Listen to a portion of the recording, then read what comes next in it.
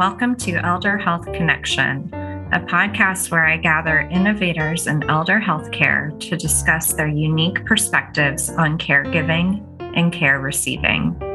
My name is Caroline Morris, and I use my combined experience in biochemistry, physical therapy, health coaching, and growing up next door to my grandparents to dig deep into the complexities of aging and then draw out practical solutions that can fit into your life. I record this show from my home in Alexandria, Virginia, sometimes with the input from my dogs, Benny and Barry. Thank you for joining us today. Today, I am delighted to introduce you to Anne Stankiewicz of Capable Care Solutions. Anne completed her doctorate of occupational therapy with a focus in geriatric practice at the University of Pittsburgh. As a part of her training, she implemented occupational therapy services into a geriatric primary care clinic, treating clients in their homes with diagnoses including mild cognitive impairment, Alzheimer's, Parkinson's, and Lewy body dementia. Anne has worked as an OT in acute care hospitals, inpatient rehab, skilled nursing facilities, and home health care with adult and geriatric clients. After years of treating clients with varying levels of cognitive decline across multiple settings, Anne discovered how much she enjoyed working with this often overlooked group. In founding Capable Care Solutions, Anne sought a way to provide an individualized therapeutic service aimed at increasing activity engagement, reducing environmental barriers, and improving quality of life for both adults with dementia and their caregivers. I can't wait for you to learn more about Anne in this interview. Hi, Anne. Welcome to the show. Hi, Caroline. Thanks for having me. Well, thank you for being here.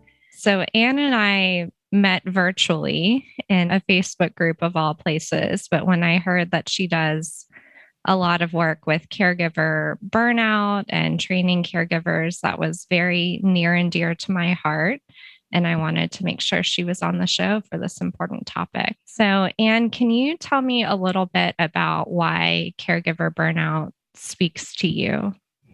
So I think it's something that has been overlooked a lot in as far as when we're looking at dementia care overall. In working with caregivers and talking to them about their experiences, it's kind of been, whoever their loved one is, spouse, parent, is diagnosed with dementia or Alzheimer's, and this could be for any caregiver as well, but it's kind of, especially in the dementia care realm, they're kind of sat down and, here's your diagnosis, here's some resources, and we'll see you in about 6 months for a checkup. And just anecdotally, caregivers are at the place where they don't really know where to turn. So they're trying to manage a lot of things on their own. And then they're realizing, okay, this is way more than I bargained for, or that I really thought it would be, which is going to lead inevitably to burnout if you're not putting the right support systems in place. Yeah, absolutely. And a lot of times, these caregivers have no medical background to begin with. And they're also, dealing with their lives and a sudden change in their family member. Exactly.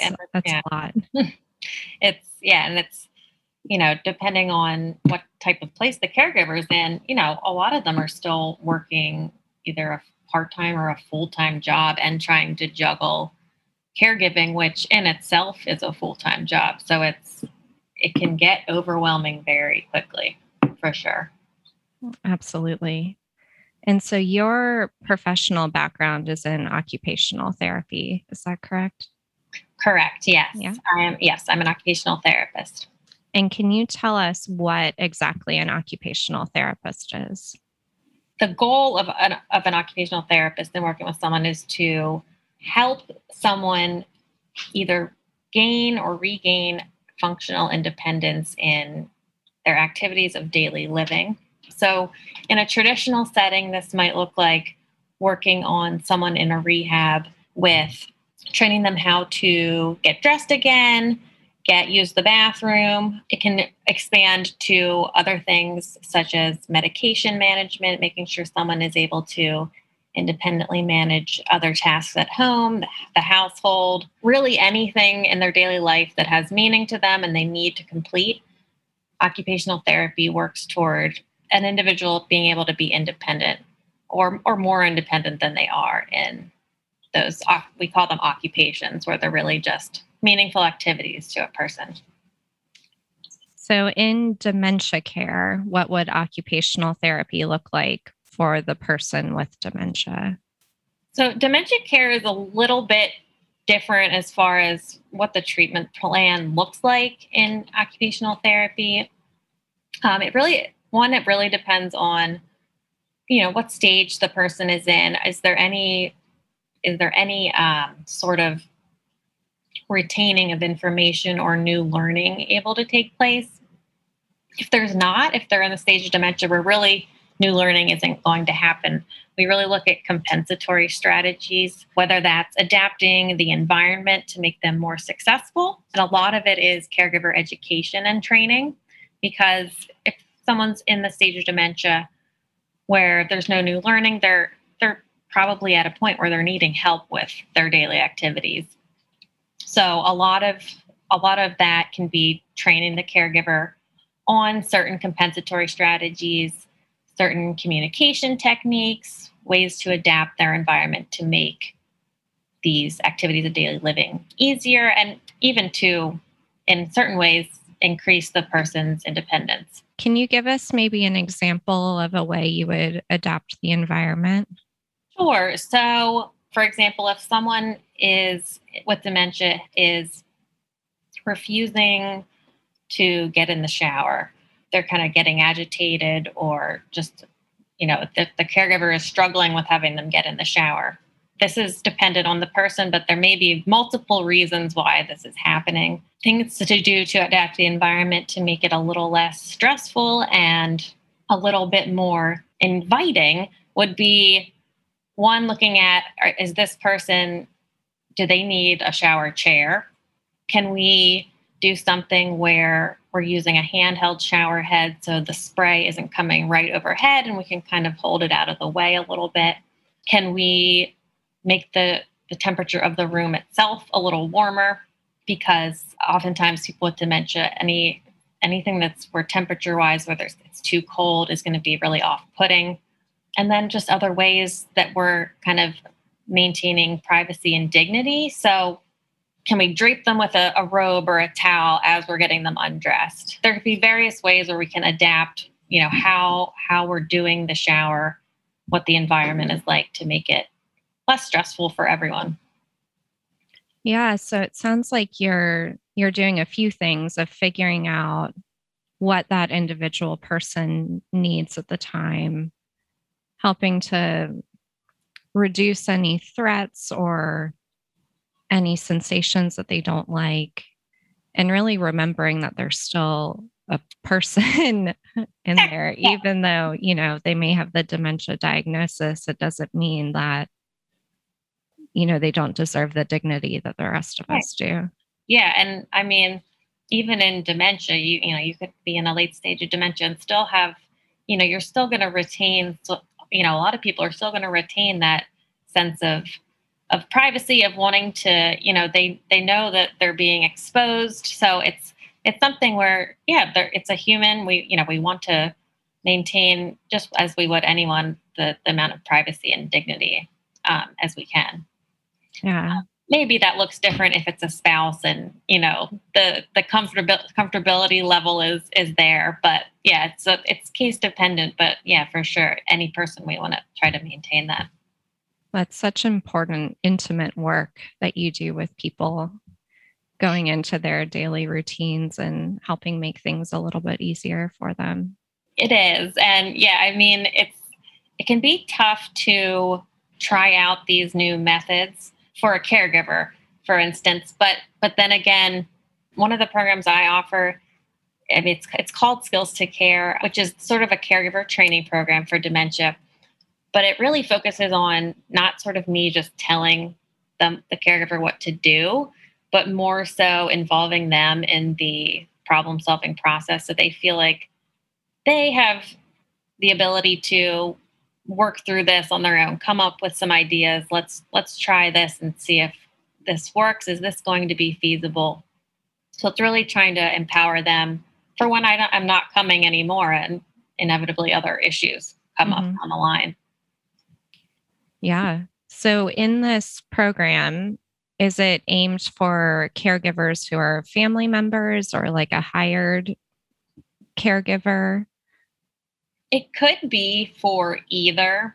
I have primarily worked with family member caregivers, so mostly spouses, but obviously there's many who are caring for parents. I have not worked with any paid caregivers, but this program could feasibly be done with a paid caregiver if it's someone consistent. Okay. Usually it's best with someone where it's going to be working with this person pretty consistently. So yeah, it could be either. Okay. And what are some of the guiding principles? So if it's not a prescriptive program, like not telling people exactly what to do, but what's maybe the framework behind it? So one of the key aspects is that it's sort of this personalized type of programs, best done in the home, assuming the caregiver and their care partner are out in the community. So it's sort of tailored to what are their specific issues. It starts out as we're kind of questioning them with all these different things, but really honing in on what's giving you trouble, what are the key issues that we need to focus on, and then going from there. And beyond that, it's really looking at, like I said, that active involvement of the caregiver. So not being just someone to tell them what to do and showing them, which is part of it, but really trying to empower them to come up with some ideas on their own and try them out on their own and just see how it goes. And then if it's not something that's working, the next session we come back and say, okay, where are we at? Do we need to brainstorm something else? This didn't work? Do we need to try it? Do we need to tweak it a little bit? So that would be the key aspects of it. Okay. So that makes sense because we as clinicians or professionals can come up with ideas, but really it's the person living it out day to day that may have a better sense of what might be feasible or, what has the best shot of working. Right. I think that, one of the key aspects is sort of, once we've problem solved, okay, what are the issues? What are the big problems we want to focus on here? There's sort of a brainstorming session where caregiver and I are throwing out ideas and kind of taking the caregiver's lead on, is this something you are willing to try? Is this something that we can feasibly try, financially? So we're taking into all these aspects, not just giving sort of a blanket recommendation, but really taking into account what is this specific situation and what can we then sort of hone in a little bit more on what are the key things we can try. Mm-hmm. Yeah. And I can see how even just that would help to prevent some burnout. So I think a lot of burnout can come from being told what to do and then not meeting some outside person's expectations. And then, sometimes there's blame involved with the caregivers if the patient isn't doing well. And someone outside thinks it would be so simple to just do X, Y, or Z. Yeah. Yeah. There is a lot of, and this is one of the aspects that I really love about it is, from my perspective, there's a lot of emotional support going on for the caregiver. So, even if we're not able to work through exactly all the kinks of this problem and it's still reoccurring, the part of the session is we're talking about it and really we're getting to the core of why is this a problem? Is it because the caregiver's expectations are too high? Does there need to be a little bit of education on this is probably something we need to work on either thinking about differently or expecting a little bit something different from this person based on their abilities. So yes, a lot of it, there's a lot of emotional support combined with the therapy itself. Mm-hmm. Absolutely. So when do you think in the continuum of a dementia diagnosis would be the best time to start this program? I would say, I mean, it wouldn't hurt to do it in the early stages. Although in the very early stages, if you're sort of going along and things are going okay, a lot of times caregivers can say, well, I don't really need this. I don't really think I need a lot of help right now. So I actually do an assessment where it's sort of looking at their readiness to change, so to speak. Mm-hmm. So are they ready to sort of dive in and look at, okay, these are things that I need to really either tweak or change or sort of work on a little bit. So if it's the very early stages and you're really not having any big problems at home, it may not be as helpful as it could be. But then again, if you're you're at the point where things are really tough, of course it may be helpful, but I would probably say ideally a little bit before then. So when you first are starting to notice you're having some issues, some behavioral issues that are either causing problems day to day, maybe not even every day, but they're popping up here and there, or because with dementia, it's a progressive disease. So if things are popping up a little bit, it would be probably best to start, at least get you going on a framework where you can kind of then work through this down the line as well. Yeah. So starting when things are just a little bit beyond your skill set, right, but not so overwhelming that you're in, complete survival mode. Right. If you're kind of in, like you said, survival mode, it can be hard to adopt even just new recommendations, even if you're on board with them, because it's, you're just trying to get through the days. Although that being said, it can be very helpful with certain things to help, if you're in survival mode, there's probably going to be things that, we can work through that'll make you have to hopefully not have to be in survival mode 24/7. Mm-hmm. But yes, it may be a little bit easier to focus on it and kind of carry it over if it's a little bit before that point. Okay. And what kind of time commitment is the Skills to Care program? So it's variable.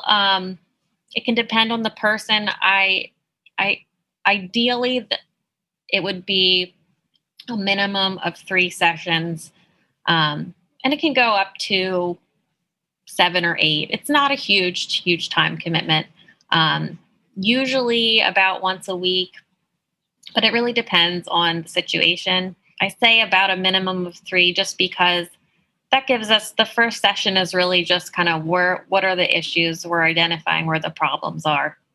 And then at least 1 or 2 to kind of hone in and brainstorm the problems we identified in the first session. And then at least a follow-up to see where are we at? Is this something that's that we can maintain, that's sustainable? So it's not a huge commitment. It can be as few as 3 and can go up to 8 or so. Okay. And is this something someone could repeat a few years later? Let's say the person with dementia has now progressed to another phase. Would it be appropriate for them to come back to you?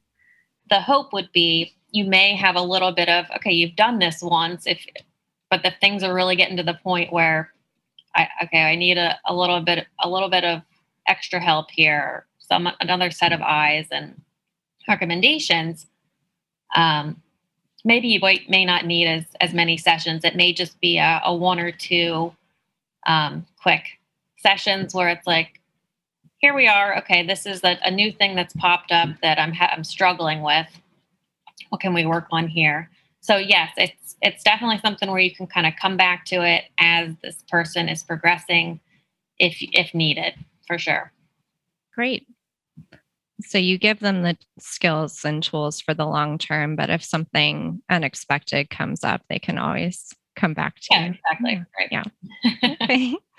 And what are some things you do for yourself to prevent burnout? You are a caregiver, professionally, so we're not immune to it. Luckily I have a toddler. So yeah, apart from caregiving, so to speak, in the work setting, just taking time. Luckily, my husband is is willing to, cover if I need a little bit of time, whether it's just taking time to do yoga in the evening, take a bath. I'm a bath person, so that's sort of one of the ways I wind down, or using a support system where my husband and I are like, okay, it's time, we need a date night or something. Luckily my parents are close, and just taking that time or say, can you take Henry and for the evening and go out and just enjoy each other's company. So little things like that, nothing groundbreaking. Yeah, but even just asking for help is something a lot of us miss, to have that reprieve. Yeah, for a lot of people, it's hard. Especially I can relate to sort of the caregiving going through the newborn phase, where you're you are sort of think you're expected to do it all on your own, and really it's where asking for help was key. So I definitely did not hold back in that aspect. Yeah. I'm glad that I didn't. So, what kinds of help did you ask for? Really, just help with time. So essentially, I guess in the caregiving world, we use the term respite. So having someone to care for the person you're caring for while you take a break. Because if that's, and sometimes it's not possible. So, but if so, that's really key. If you can just get even a little bit here and there, where you really are just worrying about yourself. Yeah, it's so important. And more broadly speaking, what does health mean to you?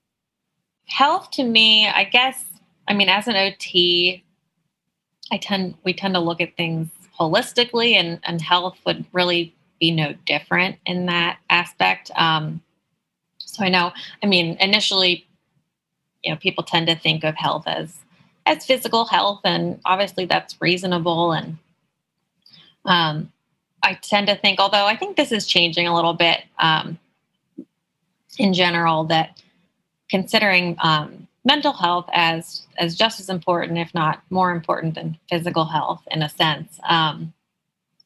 So considering that, I think it's a crucial aspect, just because if your mental health is struggling, that's going to affect aspects of your physical health as well. So to me, it's really considering all the physical and mental aspects of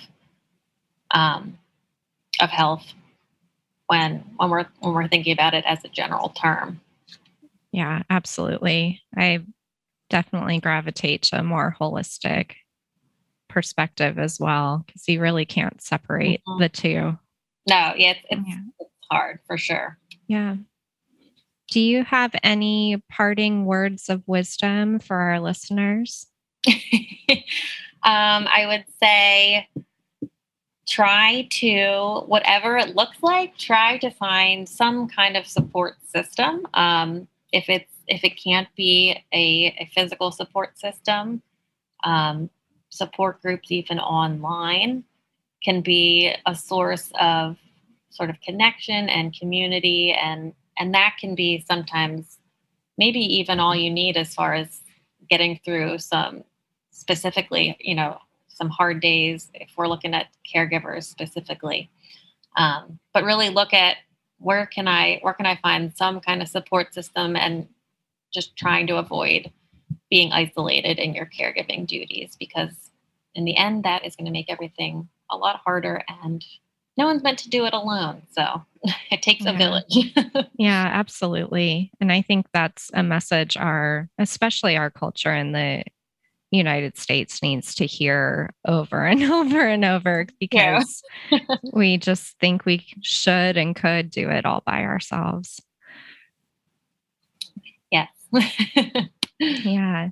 So if people want to work with you, do they have to live near you? Do you offer anything online? How does that work?